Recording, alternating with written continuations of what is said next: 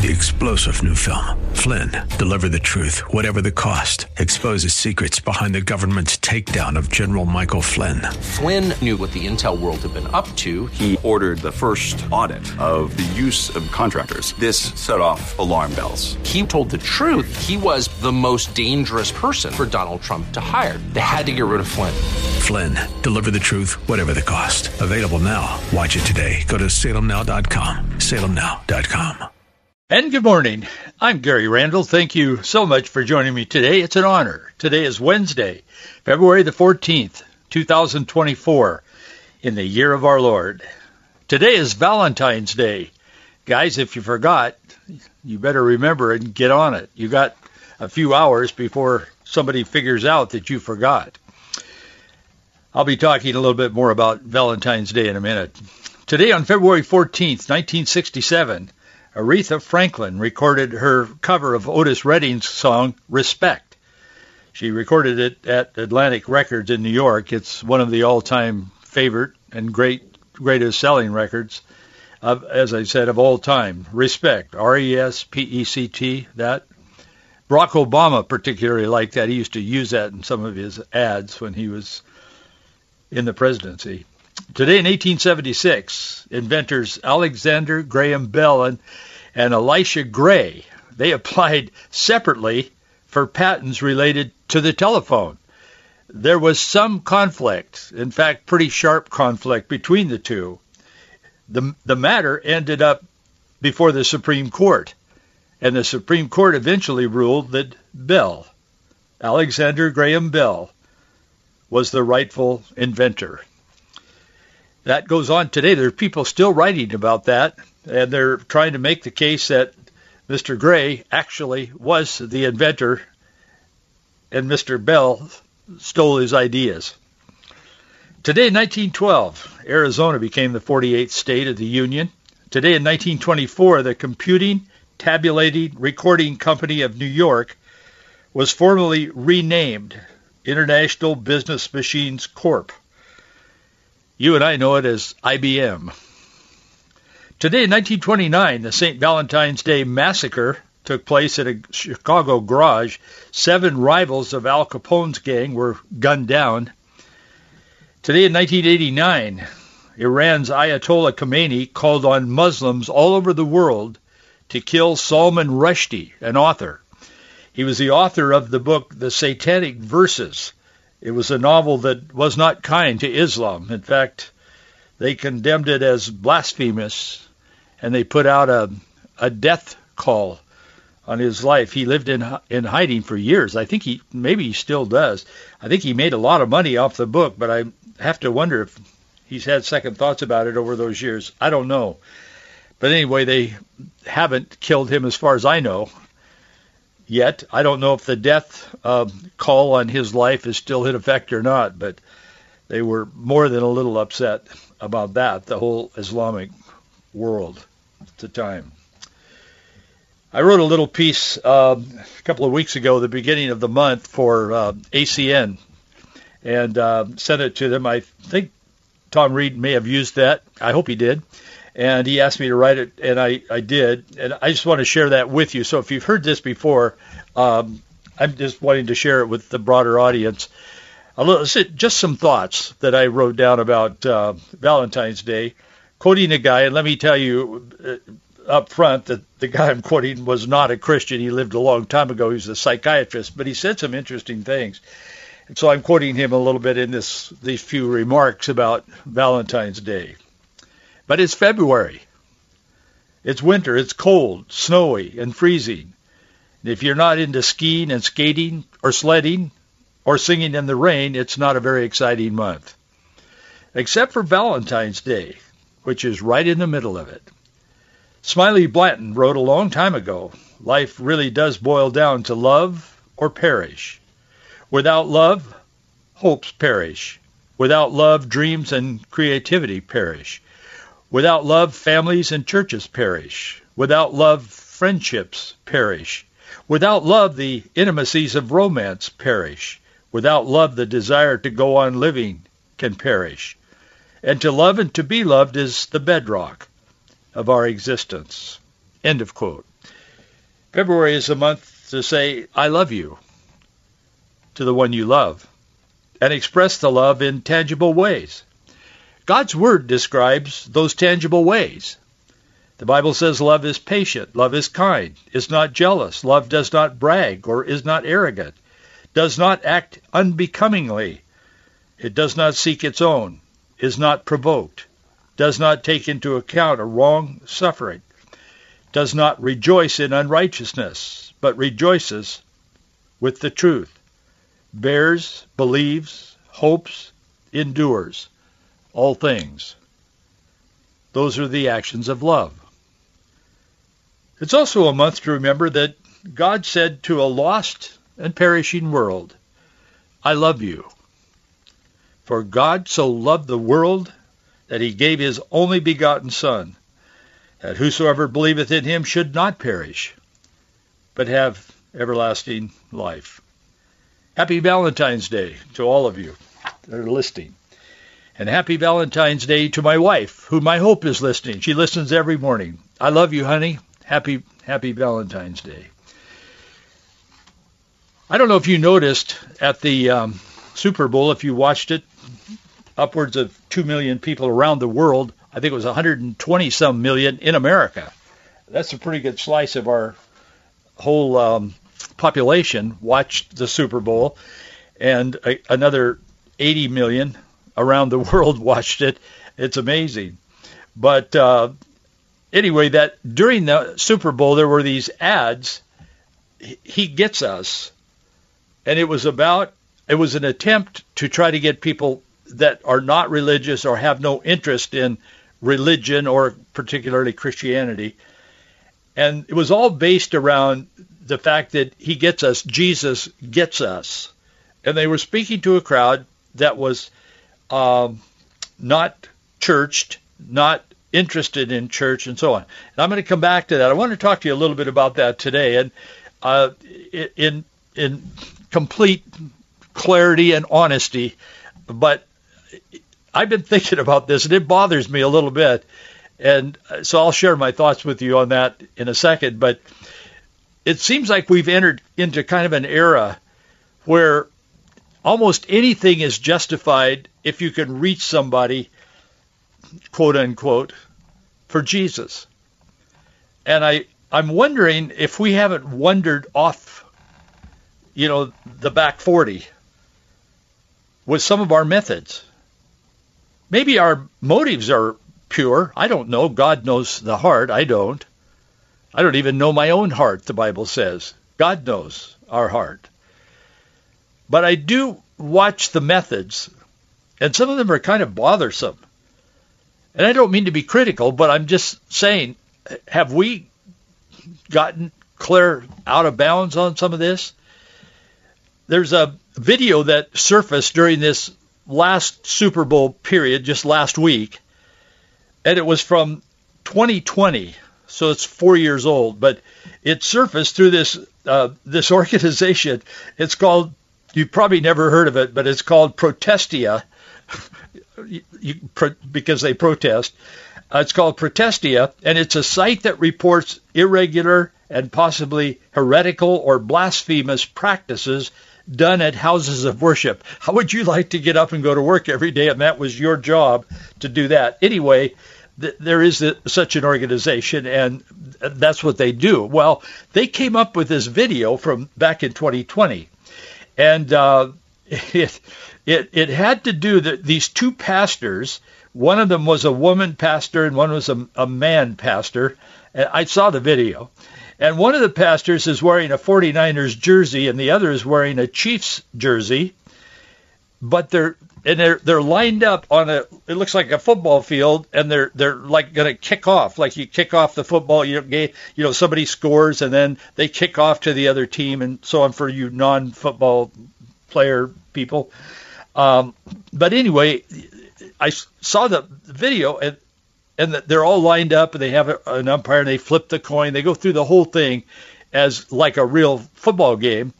And then it's the woman pastor who is the kicker, and somebody holds not the football, but a Bible. And so she runs up and kicks the Bible off down the field like to the opposing team, like in football you would kick the football. This Protestia says that the female pastor who kicked the Bible, again, this was not recent, this was 2020, is Allie Peterson, who on her website, Peterson describes herself as a, quote, she is passionate about helping others build a life on the firm foundation of Jesus, truth, and grace through authentic teaching rooted in Scripture. Well, if that's true about her, and it probably is, and her motives are probably pure. I don't know. I don't know these people. I never heard of them before. But apparently they pastor these two at a pretty significant church. It's Crossroads Church in Cincinnati, Ohio. I looked at that and I thought, man, have we lost our mind? I mean, kicking the Bible? I mean, I don't know. I'm not comfortable with that. I'll just be very, very clear with you. It said on her website, it says she has a degree from Dallas Theological Seminary. Now, I've known some of the professors there over years past, and a number of them were on my television program over the 12 years. We had a daily television show, and it was on a number of stations around the country, network stations. And so a number of the professors there, and they'd written books and so on, and they were on. I've never seen any hint from Dallas Theological Seminary that would support kicking the Bible in place of a football. I mean, I don't know. Like I said, her motives probably are pure, but man, the methods. But he gets me, this series of ads that we've seen running last year in the Super Bowl and again this year, and it costs like $7 million for a half a minute in the Super Bowl to buy that time. So they're spending, this group that's running this ad and a series of ads, but they're all pretty much alike. They're very, they're strange. I can see who they're trying to speak to, but I don't think they're creating. I mean, I was a youth pastor for a long time. Yes, I know things have changed. They haven't changed that much, and human beings haven't changed. We're pretty much the same as we were some time ago, like in the Garden of Eden. But anyway, they're spending upwards of $1 billion on this advertising campaign to expose millions of people, including those who tuned in to the Super Bowl, about Jesus. But is the attempt to win over the world with a modernized version of Christ succeeding? And I wondered that, so I looked into it. The first commercial flipped through a series of black and white photos and children helping others in need. This was a year ago. Then they had a series again the other day, last Sunday. The 30-second clip ended with a tagline that says, Jesus didn't want us to act like adults. They were referencing Christ's teachings apparently about childlike faith in Matthew chapter 18. When I first began seeing the ads, I wondered about the intent and the message. Well, I looked into who's behind this, and some of them I didn't know. Some I did know. Not personally, but I know who they are, and so do you. But is this billion-dollar budget actually reaching people with the message of the gospel? Well, only God knows.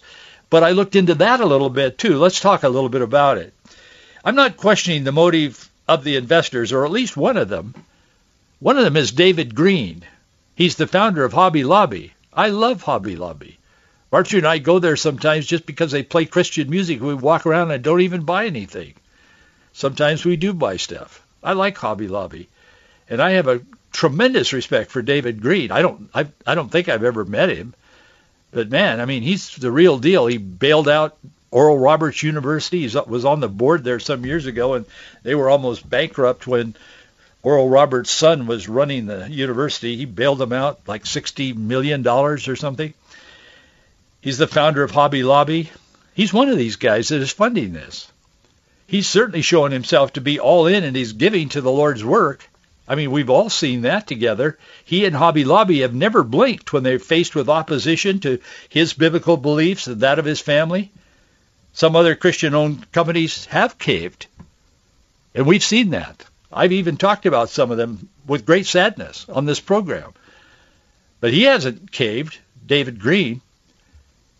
He has stood strong for marriage and life and other biblical values. USA Today reported in 2022, they said Hobby Lobby founder David Green announced through an October 21 op-ed on Fox News that he's giving up his company and that he chose God over wealth. That's the kind of a person he is. What does that mean? Well, they said, USA Today, this was 2022, an article.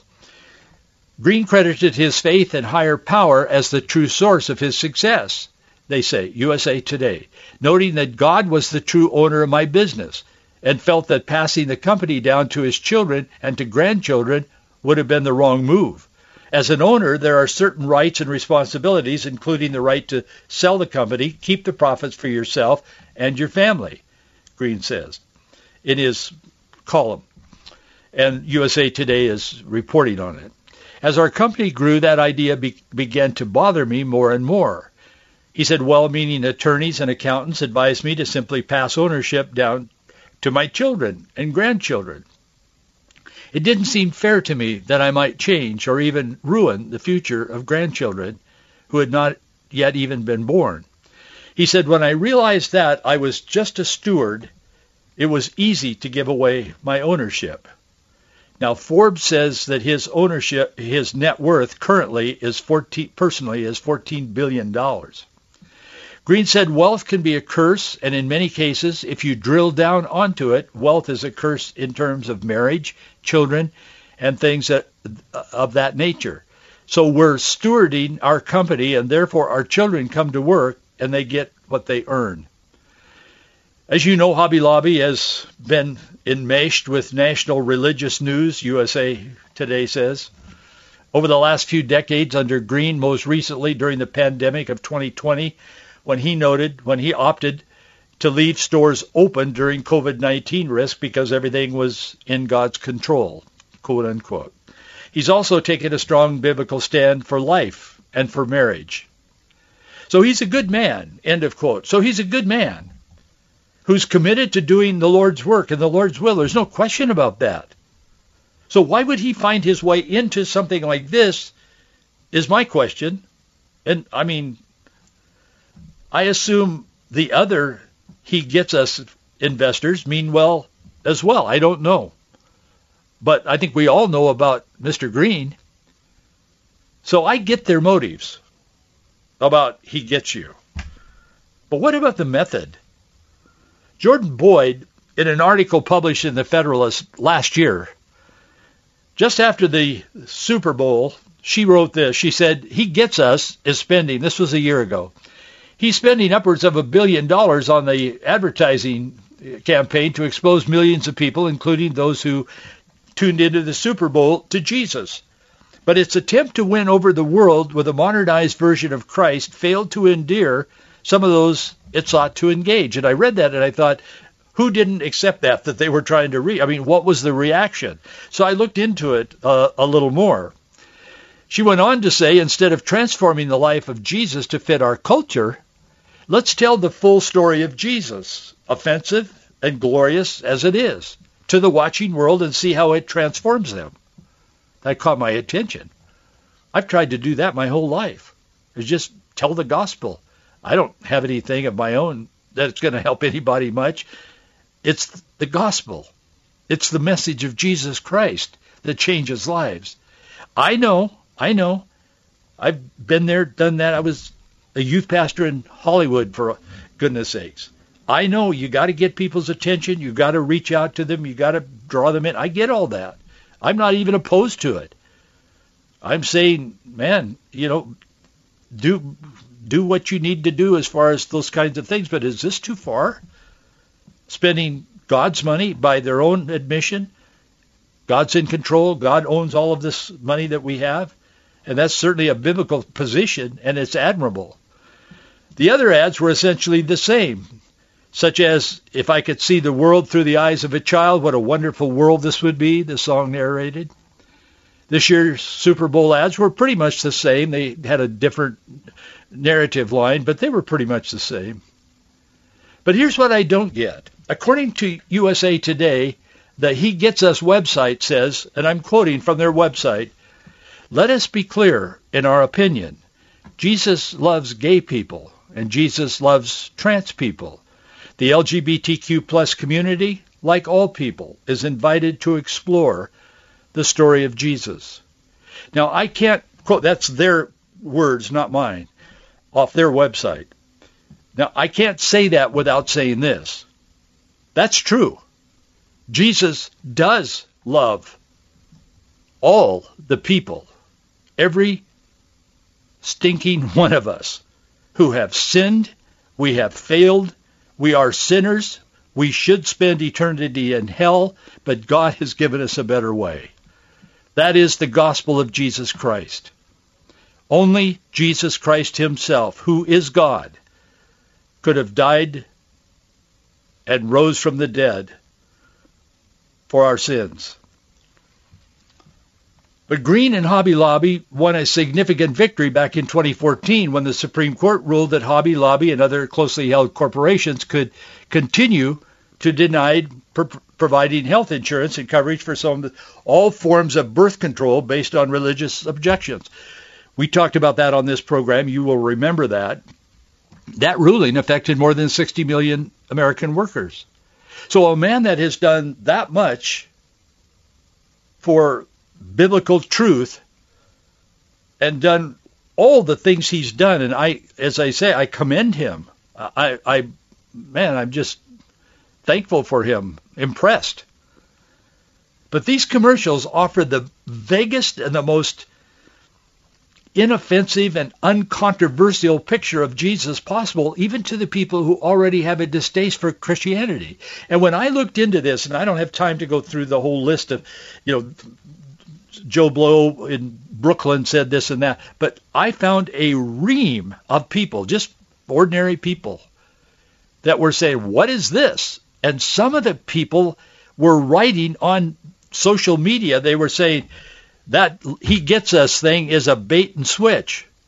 In other words, they're trying to get our attention so they can drag us into church. And they were upset at these people for doing it. You say, well, Gary, that's good. They got their attention and so on. I understand. But we live in a world that is so laced with deception and deceiving and so on. Is that really, is that the way to present the gospel? On a $1 billion budget? These commercials are vague and inoffensive until the people begin to see they're trying to trick me into a Jesus talk, one guy said. He said, I'm not going to be tricked into a Jesus talk. And he was angry at him. On their website, there's one graphic that says, how did the story of a man who taught and practiced unconditional love become associated with hatred and oppression for so many people? That's the tone of their website. He Gets Us was born out of the idea that Christians of today are not good enough at the marketing of Jesus. After all, an alarming number of Americans are abandoning the church. That's the bottom line of this. That's sort of the reason for their existence. Anyone who reads the Bible knows that our society will never welcome the good news with open arms. Those of us who are Christians and read the Bible and believe it as the infallible Word of God, which it is, we know that Jesus said, they're going to hate you because they hated me first. He told us that. So anybody that knows the Bible, they know that our society is not going to run out and say, yes, let's get the gospel, unless they have been transformed themselves by the power of the gospel of Jesus Christ. That's because the gospel in its truest form is offensive to the world, because the world is quote unquote satanic in the sense of God is not in control. He is in control of all things, but in their minds and in their lives and their behavior, God is not in control of their lives. They're going to do what they want to do and so on. So there is a great gulf between the Christian and the non-Christian. And if we spend our time and our billions of dollars trying to bridge that gulf and bring it together in some kind of a way that's a bit compromising, but the end justifies the means. Is that how we take the gospel to the whole world? Is that what Jesus called us to do? I don't know. I don't think so. It announces The gospel announces unequivocally that every person is a sinner who deserves death, and that even the so-called good works that we do are tainted by self-interest and are filthy in the eyes of a holy God. It tells of a loving Father who gave his only Son, Jesus, who is God, to live a perfect life and die the most brutal death for our sins. That's the story. How do you get from kicking a Bible on a football field and all of this other stuff that's on? How do you get from that to this, the reality? I don't know. But they're not doing it because there's no evidence that this billion-dollar ad run that they're doing is making any difference. And that's sad. I wish it were, but it isn't. Nothing about the offensive message of the gospel conforms to the culture. In fact, the Word of God demands that we do not conform to the pattern of the world. Be ye not conformed to the world, but be ye transformed by the renewing of your mind. And the person who disagrees with me would say, yeah, but Gary, that's what they're trying to do. It probably is what they're trying to do. But is that the best way? I think it's a wake-up call for all of us in our churches and in our ministry, whatever that may be, sharing with friends the gospel or whatever. Maybe we need to look. I don't mean we should rush at the first non-believer we see and grab them by the collar and say, you're going to go to hell if you don't accept Jesus. I'm not talking about that. That's not my nature. I've seen that, but that isn't me. But I don't think we have to be that extreme to stand for the gospel and preach the gospel, because it's only the gospel of Jesus Christ that converts and conforms the life of an individual to the life in the kingdom of God.